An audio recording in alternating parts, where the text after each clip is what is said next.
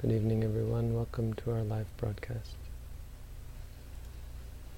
Tonight we're looking at Anguttara Nikaya Book of Fours, and Suttas 161 and 162.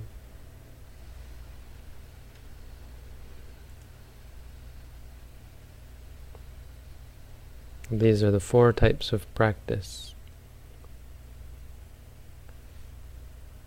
An important and well-known classification of practice based on two criteria. So we have four types of practice: dukkha, patipada, dandha, binya. Practice which is painful and gives realization slowly. Number two, dukkha, patipada, kippa, binya. Practice which is painful but brings realization quickly. Number three, sukha, patipada, dandha, binya. Practice which is pleasant but brings realization slowly. And number four, sukha, patipada, kippa, binya. Practice which is pleasant and brings realization quickly. Ima ko bhikkhave chattaso patipada. These monks are the four types of practice. That's 161. Simple. I might think, well, there's not much to that, but in and of itself, that gives the important lesson of this, that our progress in cultivating understanding is independent of our enjoyment of meditation. It's independent of whether meditation is painful or pleasant. That's the important lesson here. It's a lesson which you often have to learn the hard way, through going through different types of practice, where it's pleasant, but you're not gaining anything until you finally realize and learn to let go of your pleasant sensations, and then going through unpleasant meditation and feeling discouraged because you feel like you're not getting anywhere, or you feel like it's a sign that your practice is failing, until you finally realize, wow, it has nothing to do with that, and actually I'm learning a lot. And of course the other two, sometimes it can be pleasant and you can learn a lot. Sometimes it can be unpleasant and you don't learn anything. You just suffer. When we go back and forth between these types of practice, generally there's a sense that a person is mostly practicing one or the other.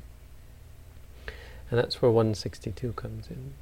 162 gives us a little bit more detail about one way of understanding these four types of practice. So, a person who has a painful practice and slow realization, well, there's two factors here as well. The first one is they have tibha raga jatika. They're a person who is of a nature, whose nature is to have very sharp, strong lust, like, acute lust.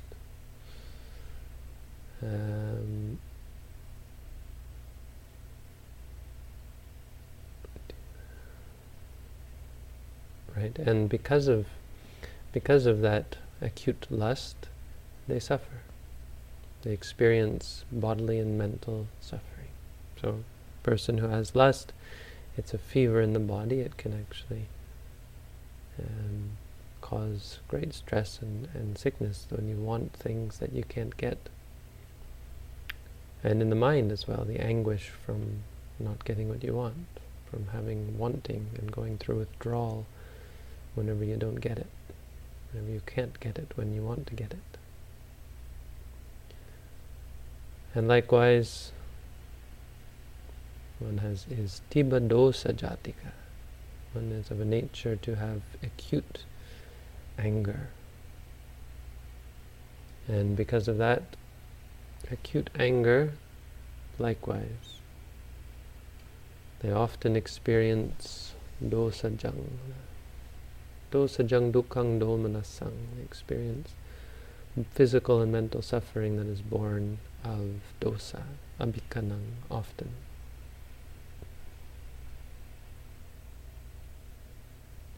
So anger is even easier to see. Anger is in and of itself a type of anguish, and so much stress and suffering physically and mentally comes from anger.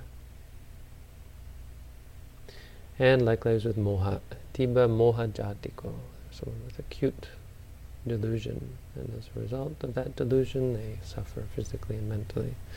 Delusion puffs you up, it gives you headaches, it gives you tension in the body when you worry and stress about things, when you think too much about things, obsess. It's all delusion based.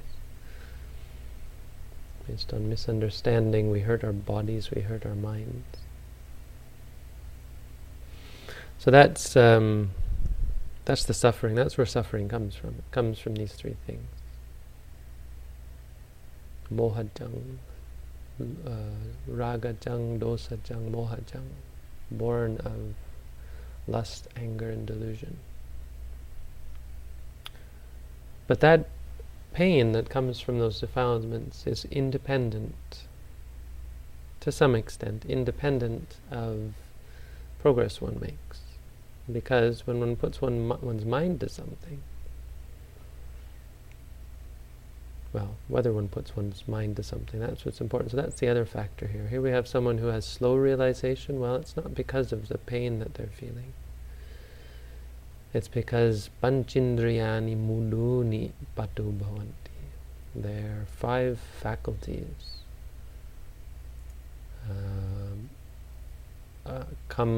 become manifest, or manifest themselves weakly. Weekly, not weekly per week, but in a weak way, mudu, are manifested as mild. So this means confidence. They have very weak confidence, shaky confidence. Virya, effort. They're not very effortful, lazy. Satindriya, not very mindful. Their ability to remember themselves, to stay recollecting the present moment, is not very good. They're often lost in the past and future. And samadhi, they have no concentration, or weak concentration. They're distracted a lot. And panyindriya, they have not so much wisdom. They're not able to see things clearly. It's because of these that one's realization is slow. And this is clear. I mean, a person who has not much confidence, well, think of a person who has not much confidence, they're not able to accomplish anything. This we know in the world. But it's even doubly important as a meditator, looking at the mind. You don't have the confidence, if you don't have confidence in yourself, you never get anywhere. If you're a person who doubts all the time, that's a reason why your practice might be going slowly. You have to realize I'm full of doubt, and this isn't useful for me, this isn't workable. And so you learn to let go of the doubt, saying, for example, doubting. In virya, you recognize that you're somewhat lazy, and you give up your laziness. Sati, you learn how to be mindful. That's what we're doing in the meditation, but you cultivate better and more acute mindfulness. Concentration, you try to focus your mind. You need effort, but you also need concentration. So concentration means bringing your mind back again and again to the present moment, focusing on what's here, what's now. And wisdom, try to see things clearly. Don't just walk and say stepping right. So actually be aware, this is stepping right. See the nature of it arising and ceasing.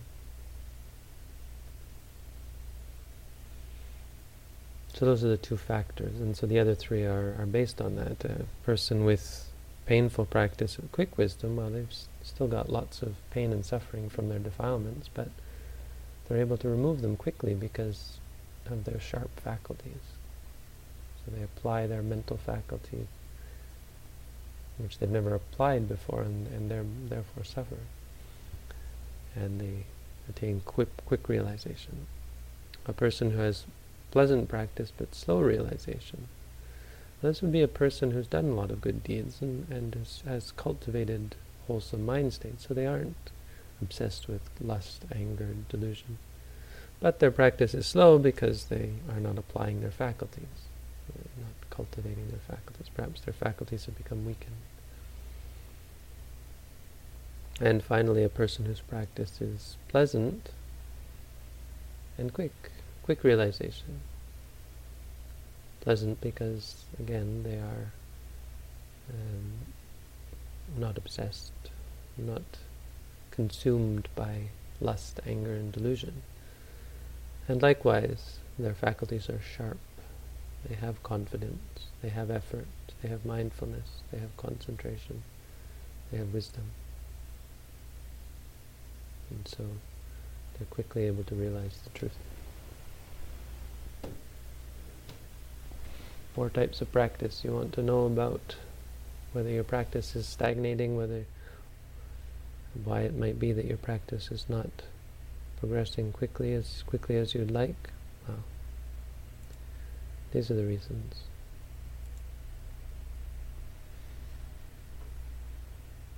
It's nothing to do with happiness or suffering you gain.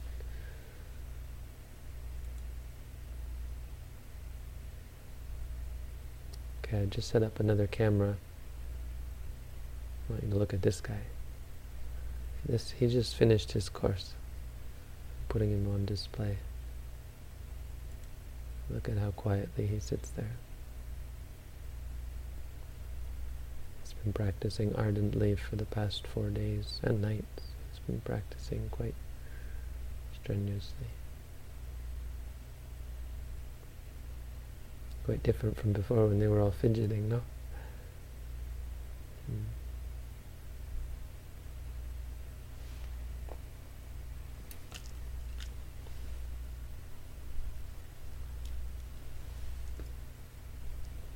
Just give me a second.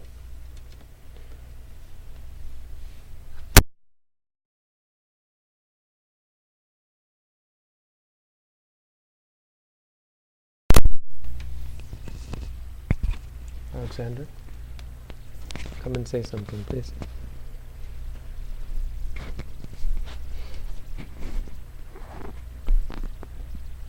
Without talking about the details of your practice, can you just say something about what you feel you've gained from it? Or how you feel improved by it? My clearness of seeing things as they is. Hold the mic up. Like this. Seeing pain. It's just pain. It's not my pain. Something that rises and ceases.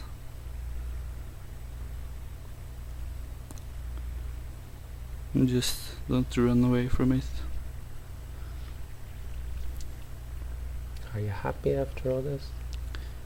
Yeah. Didn't make you miserable? I felt like I learned a lot. Mm. I'm very happy about that. Good. Okay. Thank you. Thank you.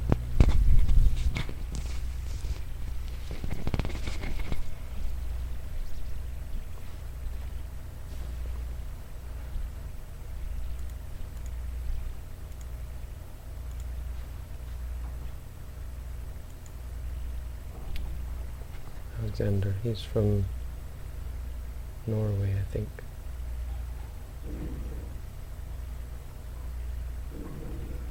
So, hello everyone. Do we have questions tonight? Assuming we do. We do. Okay. Sadhu to Alexander. Got one more in the basement still. He's just finishing up tonight.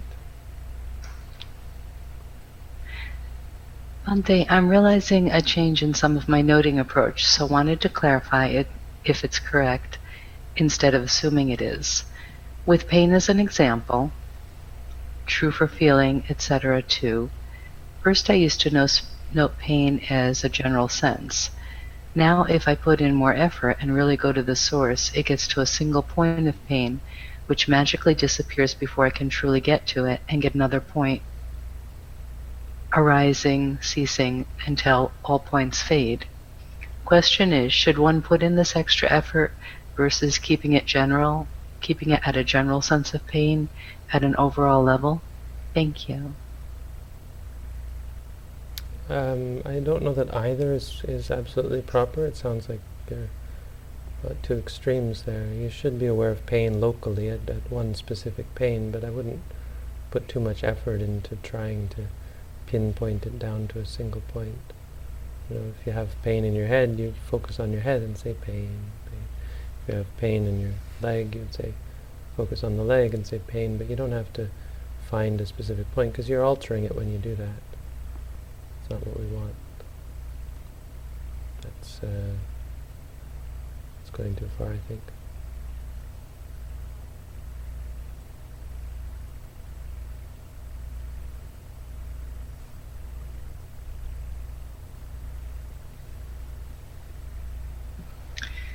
Today I worked 8 hours on 5 hours sleep. When meditating in the afternoon, coming close to the end of the 30 minutes, I felt my head bob down and felt myself falling asleep. I was angry that I wasn't mindful like other times in my meditation. Do I just accept this rather than trying to find a trick from stopping myself from dozing off? Well, there are some tricks, but yeah, if you haven't been sleeping enough, or if you've been working too hard, you're probably going to fall asleep no matter what trick you find. A clarification that, it doesn't sound like you weren't being mindful. Well, you probably weren't being mindful either, but it's not because of lack of mindfulness that you're falling asleep. Mindfulness would be acknowledging tired, even if you do fall asleep. Or when you wake up, it would be acknowledging knowing. When you're angry, well, that's a sign you're not mindful. The anger itself is not mindful. It's important to be careful that you don't misunderstand what is meant by the word mindfulness. Mindfulness means to know something as it is. It doesn't have anything to do with whether you're falling asleep or not. It's not directly. So certainly don't fuss too much about anything else. But absolutely, when you're fussing, you're no longer mindful. So when you're angry, you should say to yourself, angry. There's no accepting either. It's another problem, I would say. Don't use the word accept. You acknowledge. I mean, it's maybe a bit nitpicky, but I don't like to use the word accept because there's no state in the world that we should ever accept, but we should not cling to. So we kind of reject, actually. We reject everything in the sense of not buying into it. So it's almost like accepting. That's why I say it might be nitpicky. I don't like that word, I guess. Because accept implies complacency. You don't want to fall into complacency. You want to improve yourself, but improve yourself by being more rejecting, in terms of not getting caught up in it. Okay, so I fell asleep. I'm not going to let that get to me, kind of thing. I'm not going to let that trip me up. So as soon as you're conscious again, you would say knowing, and come back to rising, falling, or whatever.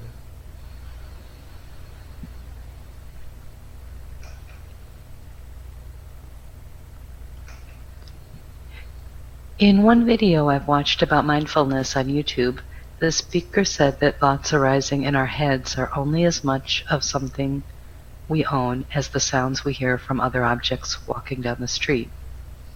Would you say that's an accurate way to put it? Thank you. I don't understand. Okay. Only as much. It's an awkward way of phrasing it. So, sounds we hear. Sounds we hear are not ours. and neither are the thoughts. So I kind of get it. It's the idea that thoughts are just another object of the sense. Thoughts are like sounds. Sounds are a sense at the ear door. Thoughts are sense material at the mind door. And technically that's the case, but, or not technically, but roughly speaking, that's one way of understanding it, and it's true. That being said, there is a difference between thoughts and sounds. Thoughts are qualitatively different. They have different qualities to them. And the Abhidhamma talks about that, but it's not, I guess, for all intents and purposes, practically speaking, yes, they're just another object of the sense.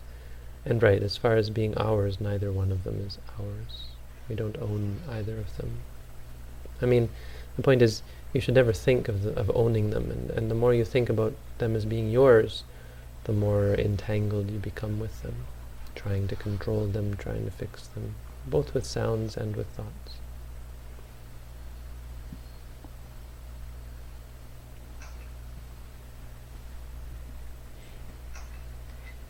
Does your tradition believe in the dark night of the soul?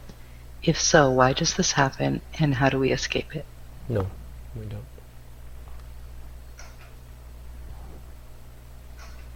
When I go from awareness of an object to thinking about it, I lose what the object is. Anything described in thought is no longer what it is. Concepts are built from thought, so they are farther from the truth. Reality is only observed before thought. Do your teachings and meditation help people remain in the reality that I am discussing?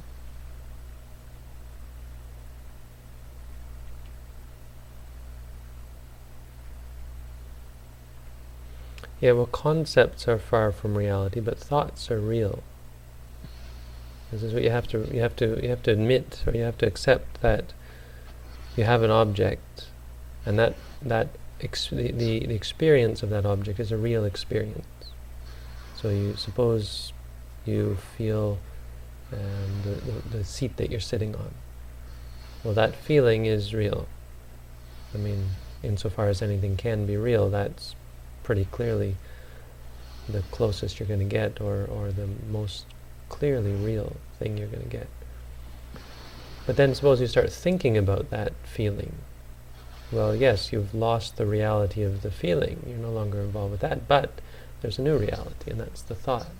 So the thought becomes a thought of a concept, but the thought itself is real. So as far as our tradition, yes, our tradition is absolutely about remaining in the reality. That's why we use this word like a mantra. The mantra keeps us focused on reality. When you say to yourself, feeling, it keeps your mind focused on reality. So that your thoughts are about the object. Your awareness is on the reality. When you're thinking, you would say to yourself, thinking. So you're able to stay aware of thinking just as thinking.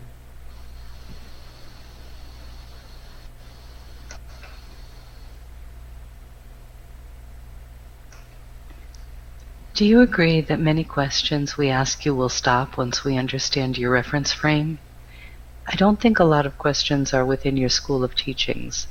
I think we will progress in the meditation you teach and question you better once we remain in this reference frame, where everything is arising and ceasing.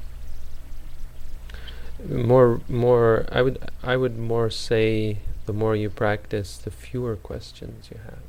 Which is why I sometimes discourage people who ask lots of questions, because it's a sign that they're not really meditating, most likely. You know what we don't have here, I don't think? It doesn't tell us who has meditated. If you go to the chat, it does. But they haven't added that yet. If you go to the chat, you see people with a green ring around them. Those are the meditators. Yeah. But we don't have that in Ask. Of course, some of these questions are hours old, so kind of may not work.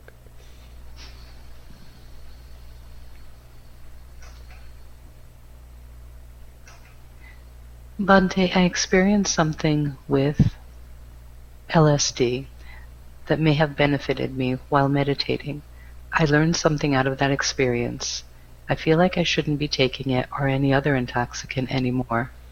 I'm divided about selling, giving, or throwing away the rest I possess of LSD. Please be my guide in this. You wouldn't want to sell or give it away because it's considered to be a problematic thing. You can learn things from LSD, from psilocybin, from maybe ecstasy or ketamine. You can learn from anything. You can learn from hitting yourself over the head with a bat. You can learn from all sorts of things. Doesn't mean they're actually the sum of their results is positive. Usually the sum of the results of these things is negative. So the problems that come from them. So if you're in a mind to think, I would say, I've never taken LSD, so I actually can't comment exactly, but except for that, well, as I've commented before about drugs, is that it's not real. It's a crutch, and it's like a cheat, And you can't cheat in this. It's too real. It's real that it's so real that the act of cheating actually sullies it, because you're cheating. You're not, the cheating changes you if you cheat on something. So trying to get something from a tablet or what do you call them, tab? I don't know, of LSD is laziness. So that in and of itself is a bad thing, whether or not the drug trip is at all beneficial or harmful. So from the get-go, anything like that, even if it's thought of as being for the purpose of spiritual enlightenment, you don't have to even debate whether it does bring spiritual enlightenment, because you're already being lazy. Which was the biggest problem I had with drugs even before I was meditating, so I found them to be artificial. It wasn't real. It wasn't really me doing it. It wasn't through the sweat of my brow. It was just some dumb drug. So I'd throw them away. That's what I'd do. Flush them. You'll feel better. No, don't flush them. They'll get into the water supply. Oh, burn them? Yeah, I'm not sure. Probably burn them. Yeah, well, no, what would be a safe way? I think there's like medicine collections. Cause I try to keep those things out of the... I've never even seen LSD. I thought it was just a little piece they put in paper. It's just like, I don't think it's that much. I don't know. It's funny, I don't think I've ever seen LSD. To look up recycling of LSD. You just burn it, I bet.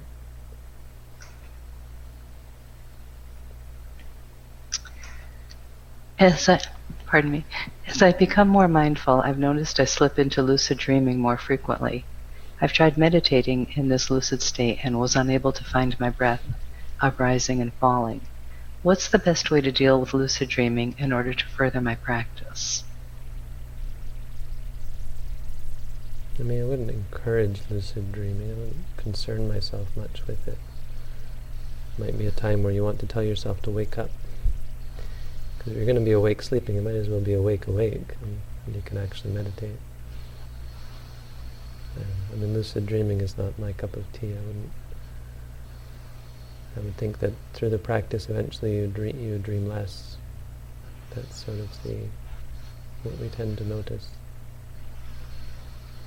I wonder if you could meditate in a lucid dream. People have asked that before, and it doesn't sound like it.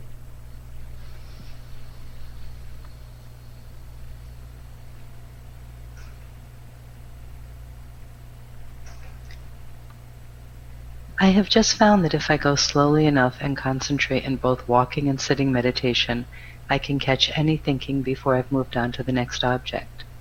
Is this concentration, this intention, watching to catch thoughts, correct practice? Probably not. Sounds like you might be going slow to make it easier. We want it to be challenging, remember? And this sounds like you're probably cultivating a trick, a shortcut, a cheat. Don't cheat. Don't go too slow. And don't concentrate too much. Just try and be mindful. Otherwise you're controlling it. And it makes it easy, but also quite stressful because you have to work hard at that and you can't maintain it. I want it to feel natural. It shouldn't feel slow, it shouldn't feel fast, it shouldn't feel forced or focused. It should just feel real.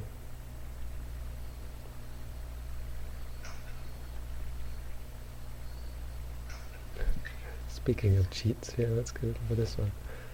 Hello, Bhante. Is it okay to use isolation tanks for meditation? Sure. If you like avoiding problems in order to solve them. No, it's not okay. It's the worst kind of cheating ever.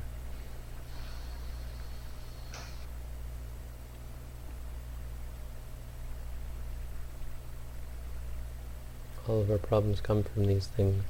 If you don't allow them to arise, how can you fix them? Hi, Bhante. How does a meditator prevent losing the wisdom gained through meditation? Keep meditating until you become enlightened. Once you become enlightened, the wisdom will never go. That's it. I mean, surround yourself with people who are also meditating, also wise. Read books, do good deeds, help others, be kind, be moral. There's lots of things that protect you. Practice loving kindness, practice mindfulness of death. There's lots of things that protect your wisdom. It's a good question. It's really an important question, I suppose. And you're all caught up on questions now. All right.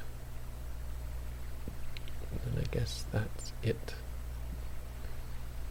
Thank you, Robin, for your help. Thanks, everyone, for your questions. Have a good night. Thank you, Bhante. Good night.